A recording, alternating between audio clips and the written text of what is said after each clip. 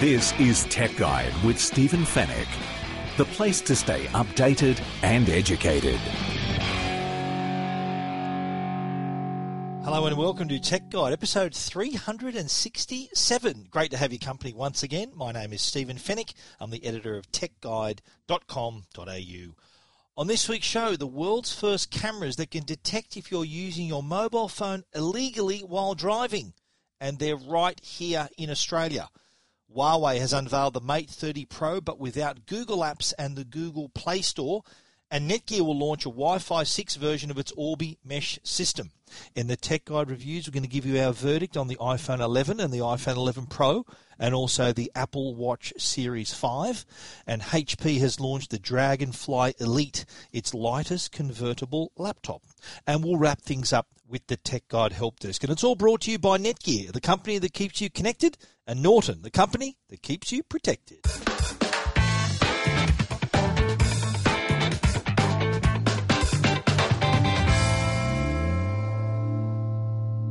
Well, we all know that driving while holding your mobile phone is illegal. There are a lot of laws around how we use our mobile devices while we're driving. You can't touch it, of course. You can't hold it in your hand.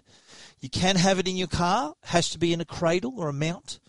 And the only time you can touch it in that mount is for navigational purposes or to hook up if you've got an audio service you want to play through your car. You can't be typing out things. You can't be texting, and you can't be emailing. You can't be doing anything that basically distracts you from driving. You're in the car, you're driving, you're in control of the vehicle. You have to be in control.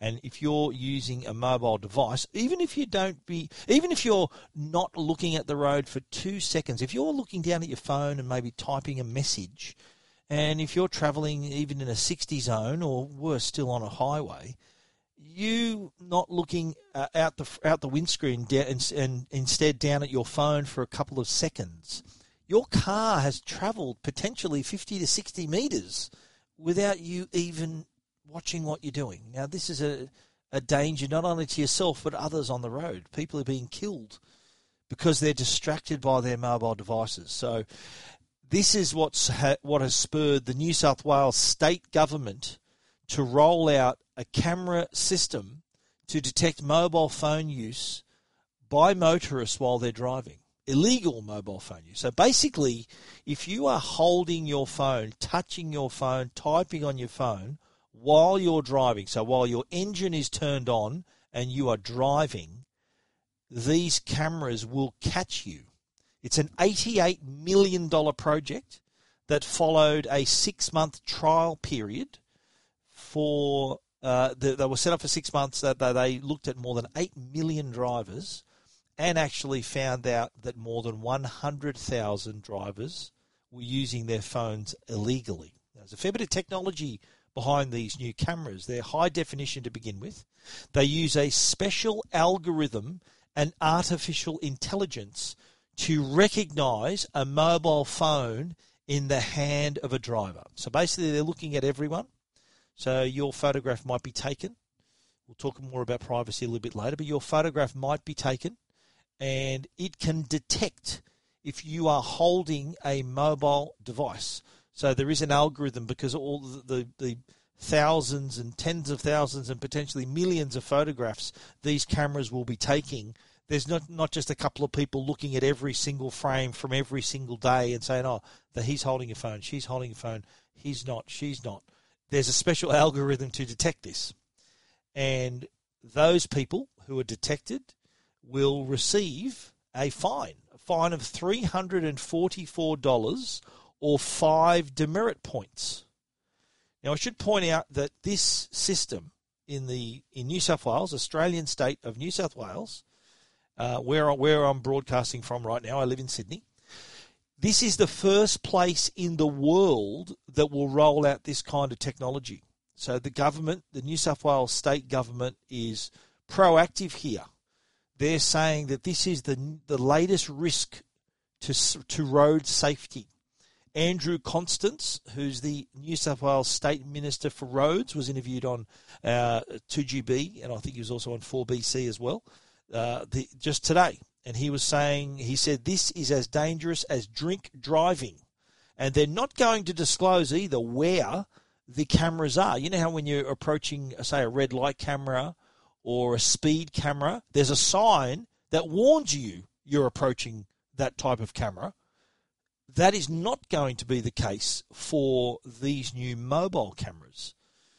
Mr. Constant says that we need everyone to change their behaviour, and the element of surprise, like when they introduce random breath testing, it's random, so you don't know where they're going to be. That is what made people change their behaviour. And in the same way, they don't want to tell people where these cameras are, because guess what? When they know there's a camera there, they're not going to touch their phone. But when they know there's nothing, if there's a camera there, they're going to think, okay, well, we won't do it. If there's not a camera, then we'll do it. So that's why they don't want to give it away. There's going to be a total of 45 cameras, and that's a combination of fixed cameras in obviously popular and busy areas. But there's also going to be a number of mobile cameras as well that are going to be put on the back of trailers and trucks and things like that. And they'll be unmarked. There'll be no warning of these being anywhere near you. So again, you really just have to keep your hand off your phone. Simple as that. And look, I have no sympathy for anyone who gets fined for touching their mobile devices. There's been some shocking examples. You'll see one of the images supplied for this story by the New South Wales government shows a driver with both hands on his phone and the passenger holding the steering wheel. So you can imagine these geniuses. The drivers will say, listen, hold the wheel. I just need to send a quick text message. Hold the wheel. I'll still press the accelerator, and you steer while I send this message. That this person deserves jail time, not just a fine. And there are numerous others who are caught in these. You can't see their faces, but you can see there's a guy with the phone up to his ear while he's driving. There's another person with both hands while driving, probably driving with their knee, just the top of their knee, with both hands on a mobile phone and speeding along. Another guy, both hands on his phone, driving a big heavy truck. So imagine this heading your way. Driver's got both hands on a phone instead of on the wheel. And I'm sure you've got your own stories here. You've seen people beside you driving. I've seen countless times on expressways where you see a person who is looking down in their lap. They're obviously looking down at their phone, and we're travelling 80 kilometres an hour, 100 kilometres an hour on an expressway.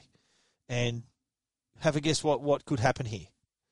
So I applaud this move. I think this is going to be the first of many you're going to see deployed around the world. Just happens to be the first one that we're getting here in Australia. The system rollout will be completed by December. And from December, for a 3-month period, there's also going to be a grace period where anyone caught using their phone legally during this period will be issued with a warning.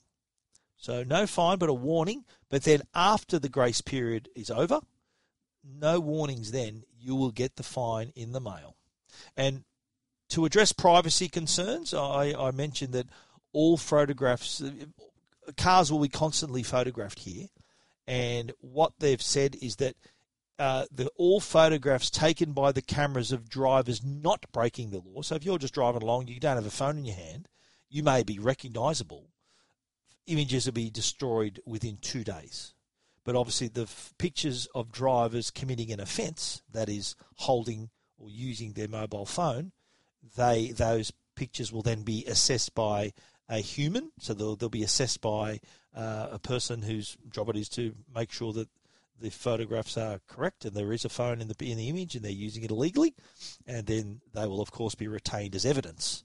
And like getting a speeding fine, like a speed camera fine, the driver then has the option of taking it to court or accepting the fine, however it may be. But when there is photographic evidence that you are holding your device while you're driving, pretty hard to beat that in court. And it will also, if the driver can't be identified, just like if you get a speeding fine, you need to then declare who the driver is. If you're a business, if you're listening to this and you own a business and you do have a fleet of vehicles, you'll find that when a vehicle registered to a business is fined via a speed camera, the fine is normally 5 to 6 times what the regular fine is until a driver has been nominated. So just to avoid the company trying to hide the driver, or just to don't want to admit who the driver is, or maybe don't even remember or know who the driver might have been, then the fine is a lot higher. Once the driver is identified, then the fine is brought back to the proper amount.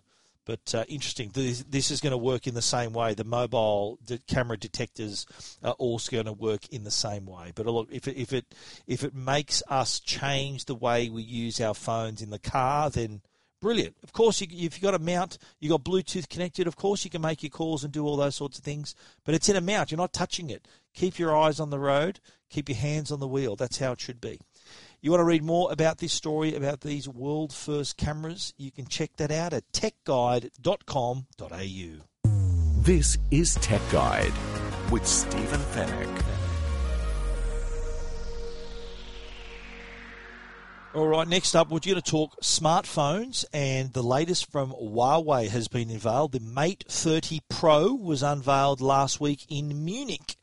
And I have to say, I was actually at the Mate 20 launch almost a year ago in London, and this was a kind of a game-changing phone that had an in-screen fingerprint reader and a triple camera system and all the cutting-edge features. And here we are almost a year later, the Mate 30 Pro, there is now a 4-lens camera system, still has the in-screen fingerprint reader, has even faster processor with their own Huawei's very own silicon, the Kirin processor. And a brilliant screen. It has this amazing edge-to-edge display that looks like there's no bezel. They call it the OLED Horizon display. The edges curve at an angle of 88 degrees to give it that edgeless appearance. Looks incredible. I held it in my hand. Camera system looks amazing. They've partnered up again with Leica, of course, the camera company, to introduce a brand new Cine camera system. And of the lenses on the back, there's also one that's dedicated to video. So on the back are two 40-megapixel cameras. So that's the Cine camera and a super sensing camera. And there's also an 8-megapixel telephoto camera and a 3D depth sensing camera. And from the front is a 32-megapixel front-facing camera. 40-megapixel super sensing camera on the front. Along with an 8-megapixel ultra-wide-angle camera and an 8-megapixel telephoto camera. So there's 3 cameras on the front, and the notch still managed to be smaller than the iPhone 11. We'll talk more about iPhone 11 later. But there are 4 lenses on the back, 3 lenses on the front. That's 7 lenses altogether. So plenty of amazing features on this device. Looks incredible. 4,500 milliamp hour battery as well. 2-day battery life easily. Also comes with a 40-watt supercharger that will charge the device to 70% capacity in just 30 minutes.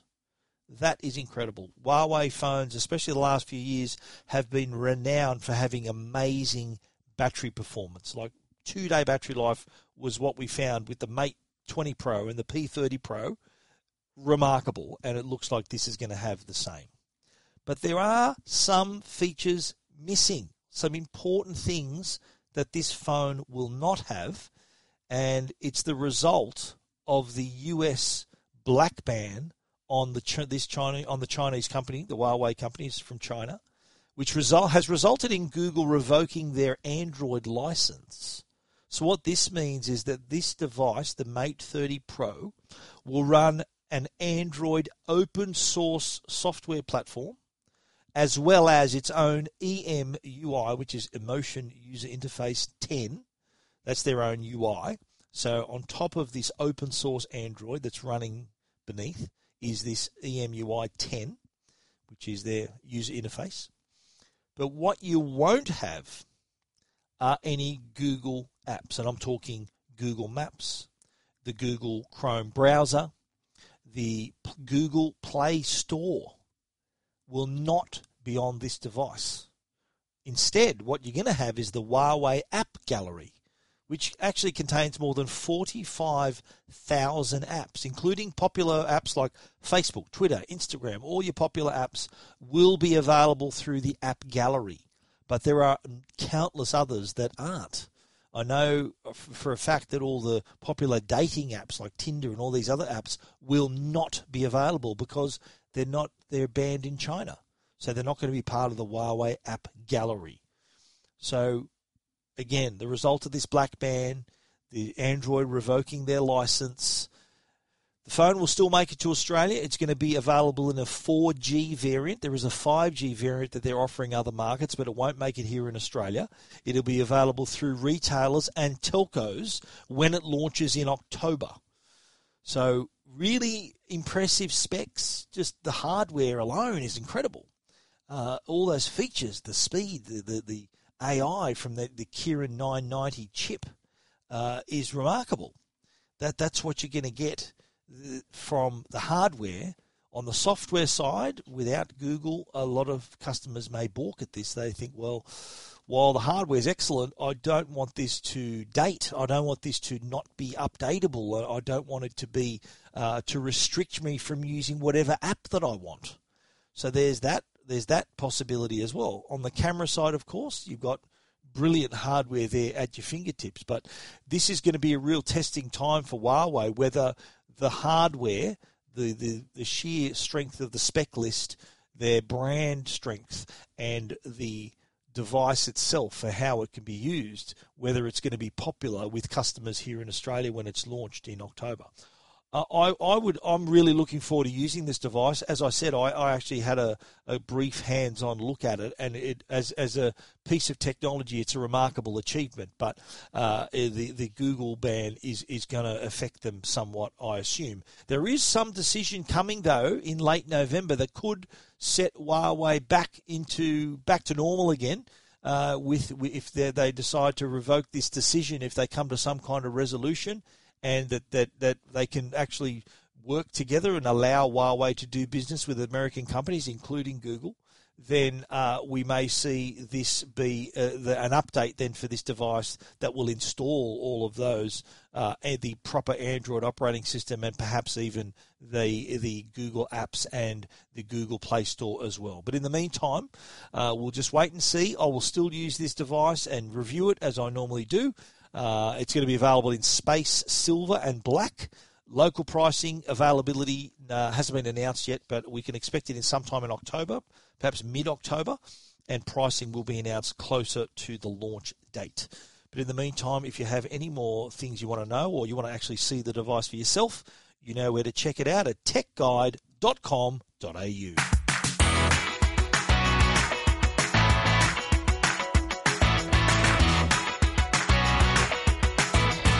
Interesting developments from our sponsors, Netgear. They've had their very popular Orbi mesh Wi-Fi system, and they've been a massive success for the company. They've got a 30-day money-back guarantee that their Orbi mesh Wi-Fi systems can solve your Wi-Fi problems in your home.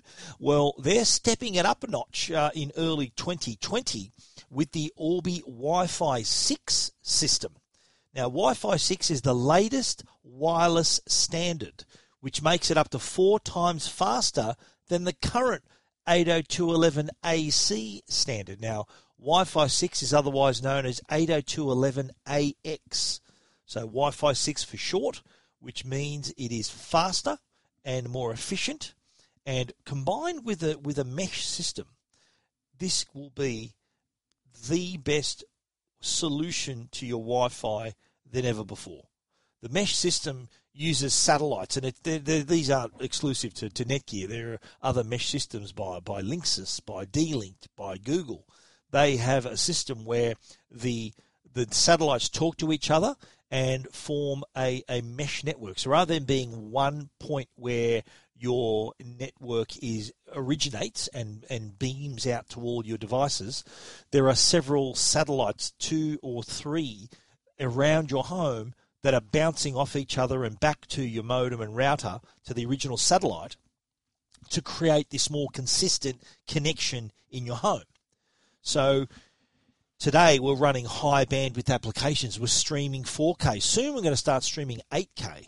So we do need a solid Wi-Fi backbone. And the Orbi systems have been doing a fantastic job with 802.11ac. Now, with the Wi-Fi 6 version, the model number is going to be RBK852. It's going to be like moving from a congested 4-lane expressway to a massive 16-lane superhighway. You're going to use Netgear's tri-band mesh technology, and they'll have both 2.4 gigahertz and 5 gigahertz front haul, so they're going out, and 5 gigahertz back haul coming back, so processing in and out, and will allow you then to use those use cases where you're streaming 4K or you're playing online games and you want the best response. That's where it's going to come with this new system. So it combines the best of both worlds. Mesh systems are very good. Wi-Fi 6 is the next level of technology. And you're going to get both with the new RBK852. Not expected in Australia, though, till the first quarter of 2020. So you're going to have to be a little bit patient there. Pricing yet to be confirmed, of course. But Netgear also have the new Nighthawk AX Wi-Fi 6 mesh extender. So you may have an existing network that you want to extend. They do have a Wi-Fi 6 mesh extender, the EAX80, which can improve your existing Wi-Fi network to handle even more connected devices. Can bring wireless performance up to 6 gigabits per second and provide even more spatial streams to reduce the congestion for all the products in your home. So that's actually going to be available in the coming weeks. I think it's going to be October sometime. So that's going to be the EAX80 is going to be $449, and you're going to get on the device. You get 4 gigabit LAN ports. So you might put this near a smart TV, for example, or a gaming console, and you'll be able to connect it directly to that, and then this will talk back to your modem or your Orbi system, whatever it's connected to, and you'll have a much better performance there. You'll have a USB 3 port as well, so you can add a network accessible storage. You might have a drive connected to this that the whole family then could access through this network as well. That's going to be available in October. It's going to be $449. It's a pretty sleek-looking device too. It's like an upright modem with the really aggressive Nighthawk styling. Looks really cool. $449. That's going to be in the next few weeks, but we're going to have to wait till early next year for the Netgear Orbi Wi-Fi 6 mesh system. So keep an eye for that. I really like the new Orbi because I think they look like a first. It looks like a first order stormtrooper. Check out the pictures on Tech Guide and tell me what you think. It does have that black and white styling. That's why it looks like a bit of a trooper. But anyway, you want to check it out for yourself? You know where to go. techguide.com.au. This is Tech Guide. The Tech Guide podcast is proudly supported by Norton, the company that can protect you and your family online. We live in a world where hackers constantly trying to find new ways to steal your personal information. And because we spend so much time online, it's quite possible we could find ourselves in a cyber criminal's sights. The Norton team is dedicated to keeping people safe online no matter how they connect. So whether you're paying bills on your phone, shopping on your tablet, or banking on your laptop, Norton Security Premium is working hard behind the scenes to help keep your information, your identity, and your devices protected. For more information on how to protect your digital life, visit au.norton.com. And now, a Tech Guide review with Stephen Fennick. Alrighty, first up in the reviews, we're going to talk iPhone. We've had the iPhone 11 and the iPhone 11 Pro in our possession for the last week, and we're going to talk about what we think, our verdict on the iPhone 11 and the iPhone 11 Pro. I've got to say they are fantastic. In a word, the two models. There's the iPhone 11, of course, and the iPhone 11 Pro. Depending on what sort of user you are, I get a lot of people have asked me, do I really need to buy the Pro? Well, not really. No one needs to buy the Pro, but if you want that added lens, triple lens system, if you want that added finesse, if you're really into your photography, because let's face it, you're buying a camera here. I know it makes phone calls and sends text messages and connects you to the network, but the bulk of the money you're paying is because of the brilliant camera on board. So you don't buy this doesn't make better phone calls than a Samsung phone. It takes photos in a certain way. And what I like about the 11 Pro is that it isn't a case of, okay, there's an extra lens, go take photos. What Apple has done here is adapted the software so that the camera app's been finessed. There's machine learning looking at objects. There's night mode working in a certain way. So you got all these tools at your disposal that Apple's interface just nicely places in your hands. That's what I really like about it. Now, design-wise, the 11 and the 11 Pro look pretty much like last year's counterparts, the 10R and the 10S. Not much different there in terms of the shape and size of the phone. Same screen sizes across the board, so 5.8 and 6.5 for the 11 Pro and 6.1 for the 11. So nothing has changed. Screen-wise, you're getting a better screen with the 11 Pro. You're getting the Super Retina display. And with the 11, you're getting the Liquid Retina display. So basically, you're getting OLED on the Pro and an LED screen on the 11. So it's the screen quality, while they look almost the same, there's a better brightness with the iPhone 11 Pro, better viewing angle as well on the Pro. But that's not to say that the 11 screen doesn't look fantastic. It does. When you're looking at it straight on, it's got enough brightness for daytime. The thing that really caught my eye when compared to other flagship 2019 devices was just how thick the bezels are. So the black area around the screen doesn't really give you that edge-to-edge feel as other devices do. The Mate 30 Pro that we spoke about earlier, that has no bezels whatsoever. The image runs off the end of the phone. There's no edge to this. As we see with the Galaxy devices, Samsung's devices. Yet Apple is kind of stuck in this same design, bezel screen-to-body ratio hasn't changed. There's just been no effort to reduce the size of the notch. And that's probably one of the only downsides of the whole thing, is that screen's pretty much what you got last year, apart from a bit better brightness and quality HDR improvement on the 11 Pro. Performance-wise, you're getting the same processor, the A13 Bionic chip, on both devices. The 11 and the 11 Pro both have the same processor. So designed to have more than 20% faster and 30% less power than last year's A12 processor, which is good news. So it's developed all these efficiencies now on the device. You can notice some slight improvements in the speed and the smoothness of the whole thing, but the efficiency really plays into the battery life. We'll talk about that later. The battery life has improved.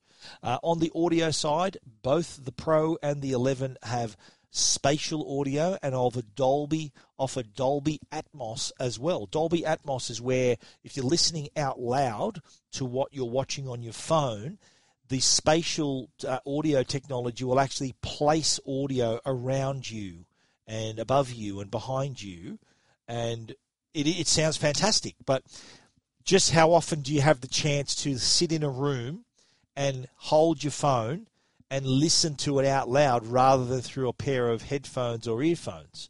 I was told, now I understand that the Dolby Atmos effect will carry across when listening to a pair of compatible headphones, that are Dolby Atmos capable headphones. So that's good news. Face ID is improved on the iPhone 11 Pro. It has a slightly wider field of view, so you can you maybe don't have to sometimes pick up your device off a table. There are times where you still have to do that, but you just don't have to tilt it as far towards your face. It recognises you from further away, and it also is a little bit faster. On the Pro, they say it's 30% faster. And one other complaint, I think we addressed this last week too, people are wondering, why isn't there an in-screen fingerprint reader? There's no home button, so why don't you put this fingerprint reader in the screen? That's a fair question. But with Face ID this good, you don't need it. It's I think a waste. You're not going to use it. Face ID is that good. You don't need in-screen fingerprint reader. I have not missed that feature on this device, knowing that the Face ID is not only fast and excellent, but it's also very, very secure. More secure, according to Apple and a lot of other people, more secure than your fingerprint. And this isn't a 5G device. We've also talked about that, a 4G device, but it does have faster gigabit class LTE. So in some areas, you'll notice an improvement of up to 15%, 13 to 15%, 13% in the US. I'm expecting that performance. I've heard reports that it has improved on 4G by more than that here in Australia, which is great news. Now, the camera is, of course, the dominant new feature, and I have to say that this technology, the number of lenses and the configuration is nothing new. Apple has caught up with the field. So it's not just a case of here, have an extra lens, everyone, and go for your life. They've taken it further than that. Their camera app has been redesigned. They really help you get a better image. If you're looking at the iPhone 11 and the 11 Pro, what happens now, when you open the camera app, you'll see within your frame lines, you'll see the photo through the normal telephoto lens.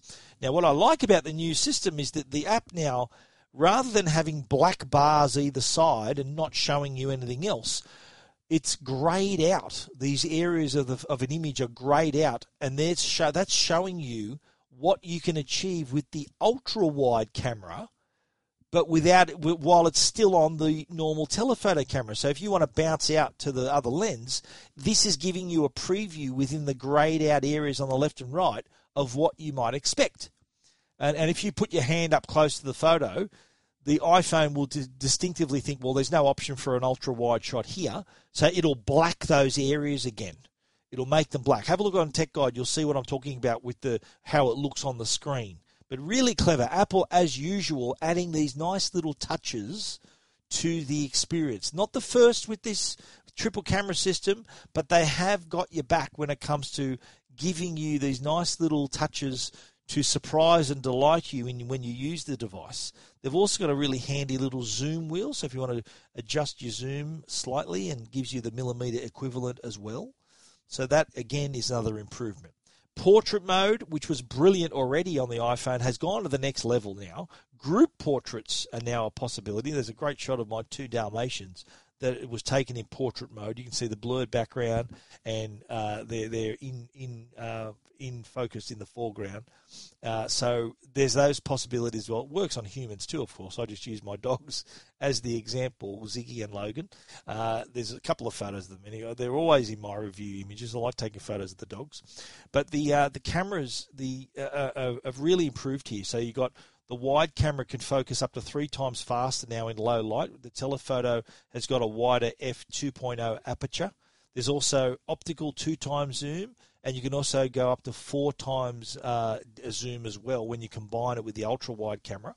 And they have really thought this through, and the results are incredible. The phone sensors do a really good job interpreting light through the lenses, and again, the colours are, that's what I like about it. iPhone photos are so natural and pure because they don't just pump up light artificially. You know, when you see other devices that have good cameras and they really exaggerate and flatter the photo, so they pump up the greens, they pump up the blue levels, and if you were to take that photo off that device and put it on a computer, it doesn't look anywhere near as good as it did on the phone because the phone flattered the image. Apple don't do that. Apple give you what the real deal, what it is photographed. It's what it looks like on the screen is what it's going to look like on a computer or if it's on a printout. So, like if you were to take a photo with, say, the Huawei P30 Pro and the iPhone 11 Pro, then you put them side by side, Apple's going to hold its own. The Huawei might look all bright and cartoony and really enriched on the phone screen, but the actual image isn't like that. So how I mean? How the screen can flatter the image. Samsung phones do it too. They can flatter your image as well. You take them off, put them on neutral territory, an iPhone image next to a Samsung image, it's going to look pretty much the same. They're both equally good.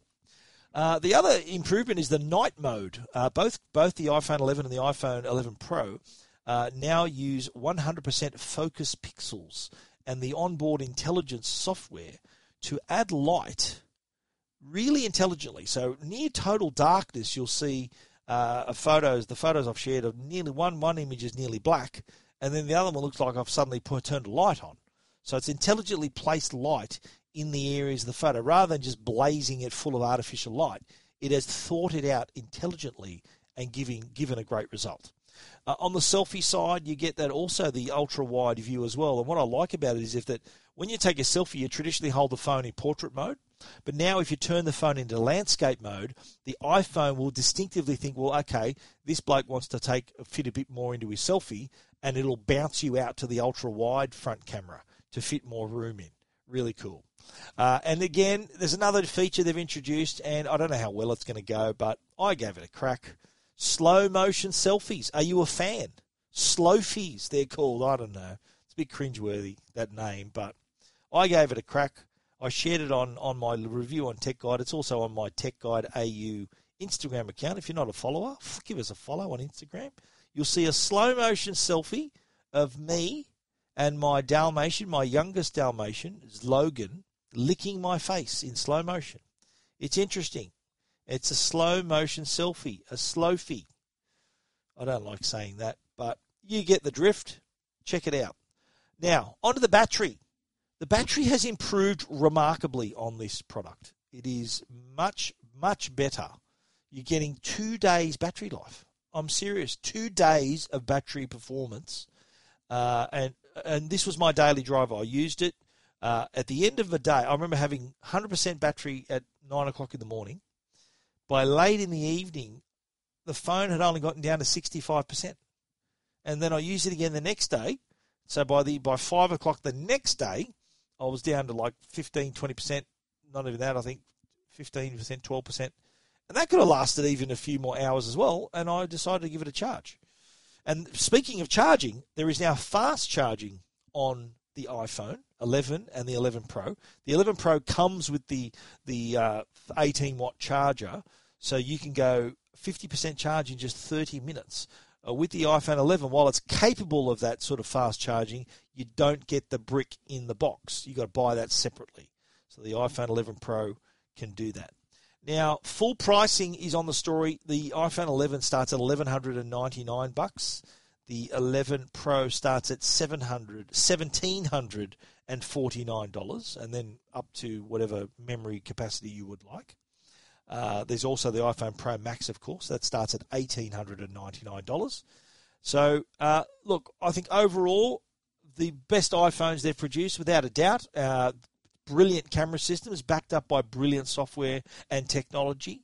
So I think pound for pound, you're getting better devices here, much better devices. And in fact, I reckon the iPhone 11 value-wise is pretty good. If you just want an upgrade if you got the iPhone XS or even an iPhone 10, I don't think there's any need to upgrade to this new device. But if you've got an 8 or a 7 or even a 6, then of course you should upgrade to this version of the phone. The 11 is great value. 2 camera systems, 6 colours, same processors as the Pro, same photographic features basically as the Pro as well, same audio features as the Pro. It's just got a slightly different screen and is made of different material, as it's anodized aluminium instead of stainless steel, but still terrific value. But the iPhone 11 and the iPhone 11 Pro, both of those reviews you can find at techguide.com.au.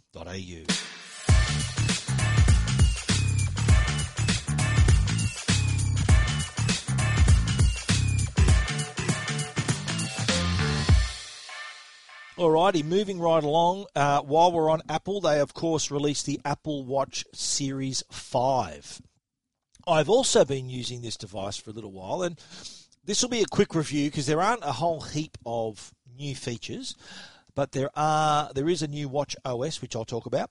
The Apple Watch Series 5, biggest improvement, and this is a big one, is the always-on display. And just like its name suggests, the time is always visible.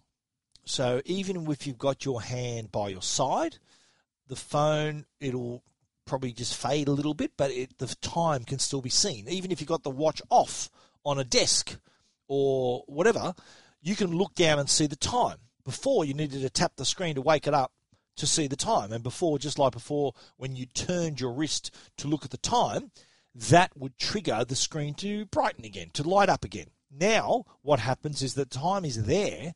Now, when you turn your wrist to see the time, it goes to full brightness.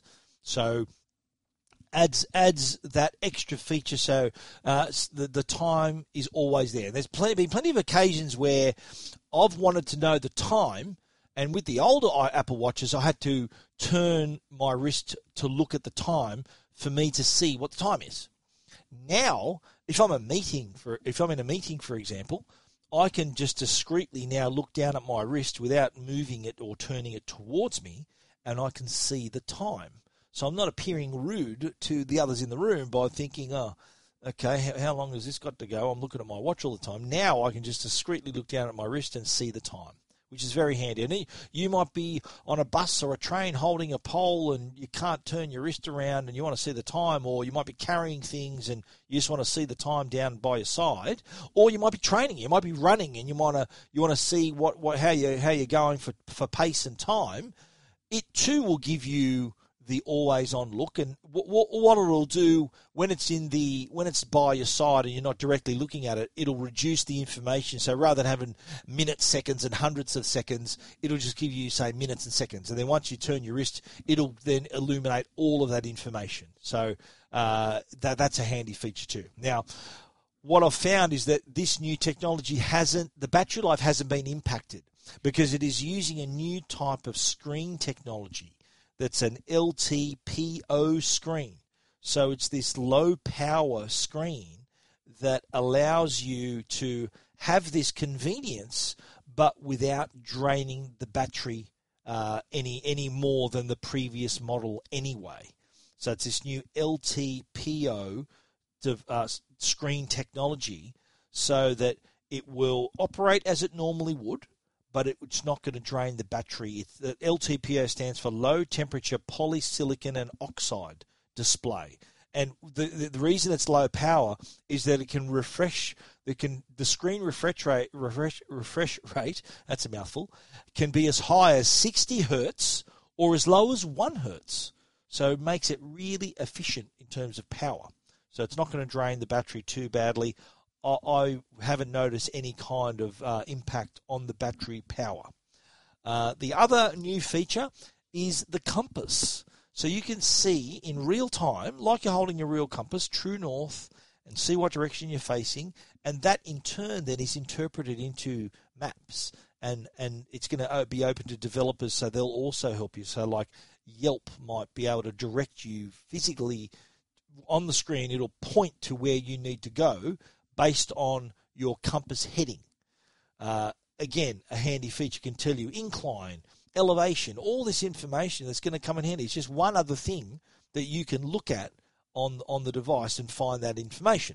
Now, the other feature, of course, is Watch OS 6. And the good news about this is that even if you don't have a new Apple Watch, you can install Apple Watch OS 6 on your older Apple Watch. So what new features it brings along there's a few new features. One including a noise app, so that you can be warned when you're in a a loud environment. So you can get a warning, because constant exposure to loud noise could affect your hearing. So they want to give you that knowledge that, look, heads up, you're in a noisy environment here, you might want to move, or just know that whenever you're here and these things are going on, it's loud, so maybe take care there. The other feature too is cycle tracking. So this is a great way for women to visualize their cycle, so they can receive notifications when their period is about to start, or when they're entering a period of fertility. So the fertility period where they know they can, if they want to fall pregnant, this is the time that they need to look at. And again, very handy, this sort of information, especially for couples who are trying to conceive, trying to have a baby. If you can find out information about your cycle, make notes about your cycle, so that you are right on top of things and know exactly when things are going to happen for you, so you can keep track a lot more accurately than you have in the past. The Apple Watch Series 5, it starts at $649 for the 40mm version, $699 for the 44mm. Cellular models start at $799 for the 40mm and $849 for the 44mm. A little bit expensive, but these are fully fledged feature-packed devices. Another downside is that the battery life doesn't really compare with other smartwatches on the market. So I tend to find that I have to charge my watch every night. So instead of it sitting on the nightstand every night charging, it's an opportunity lost when it comes to tracking sleep and things like that. So unless you charge your phone in the morning as soon as you wake up, then that's another consideration. But other smartwatches do have several days of battery life and can be used in those other ways. But all in all, still an excellent product, the Apple Watch Series 5. If you want to check out our full review, you know where to find it, techguide.com.au.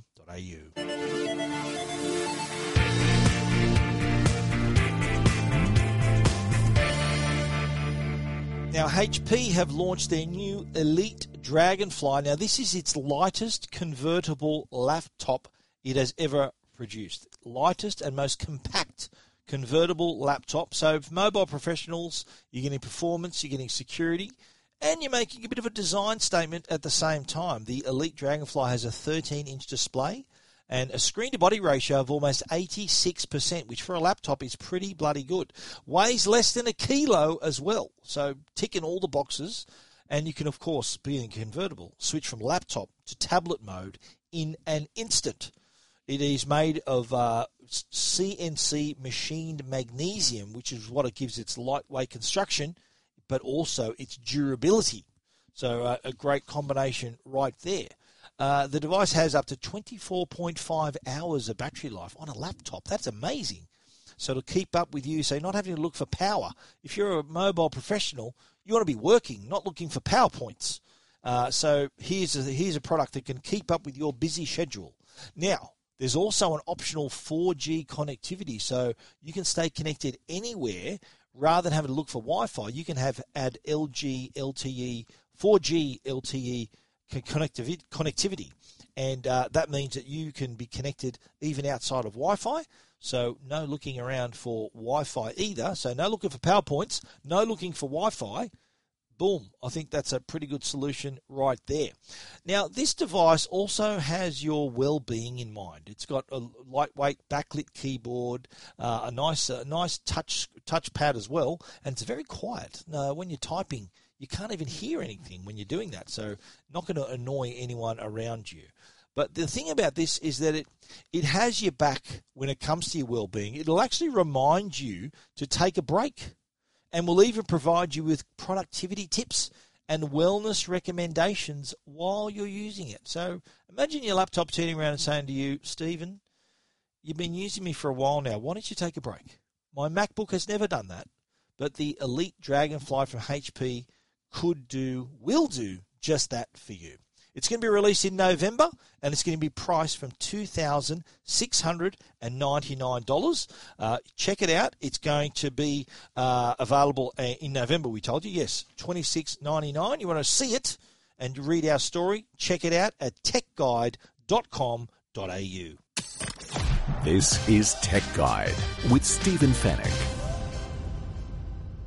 The Tech Guide podcast is proudly supported by Netgear. They're Australia's #1 Wi-Fi brand. You upgrade your phone and your TV and your laptop, but when was the last time you upgraded your home Wi-Fi? It's probably been a while. Well, the future of Wi-Fi is here. It's time to welcome Wi-Fi 6. If you watch your shows on services like Netflix or Stan, then you need the newest line of high-performance routers from Netgear. It'll be giving you your streaming services the VIP treatment. The Netgear Nighthawk Wi-Fi 6 routers give you ultra-fast speeds and wider coverage throughout your home. You get 4 times the capacity compared to today's Wi-Fi, which means you can connect more devices and stream simultaneously without impacting Wi-Fi speed and reliability. The devices of today and tomorrow demand more. So what you need is high-performance Wi-Fi that can keep up with you and your entire family. It's the biggest revolution in Wi-Fi ever, and you can be one of the first to have the next generation of Wi-Fi 6 technology with a Netgear Nighthawk router. Turn your Wi-Fi up to 6 with a Nighthawk Wi-Fi 6 router. Go check it out today. Netgear.com/Wi-Fi 6. That's netgear.com/Wi-Fi and the number 6. And now, answering all your tech questions, the Tech Guide Help Desk. A quick one on the Tech Guide Help Desk. I get this question all the time, actually, so I'm covering a lot of people here. I had an inquiry about, look, I've got a lot of photos in my albums. What's the best way to digitise them, to scan them? And a lot of people's first thought is to put them on a flatbed scanner, like on your regular printer. That's not really designed for photos. If you do multiples, it's a real hassle. You've got one document with 5 images in it. It's just a hassle. And if you do them one at a time, it's going to take even longer. So that document scanner on your printer is for documents. It's not really meant for photographs. So my recommendation is the Epson Fast Photo. Now this device, it actually looks like a little printer, but what in fact it is a fast photo scanner that can zip through a photo a second. So you can put 36 photos in a batch, and it'll scan and transfer a photo per second into your computer. So you can do like albums in an hour at that speed. And it not only takes photos, it also includes postcards and Polaroids and any document it'll take. But it's obviously perfect for photographs. So if you're looking to do that, if you want to scan your memories, look, you don't want to lose your photos. Or if I asked you a question, what's the first thing you'd grab if your house was on fire? You'd say your photo albums. You can't replace them. So with the Epson Fast Photo, the FF680W is the model, $799, worth the investment. Maybe buy it as a family, like share the cost and share it around. Maybe a great way to digitize all your photographs. If you want to read that review, the Epson Fast Photo F680W, check it out at techguide.com.au.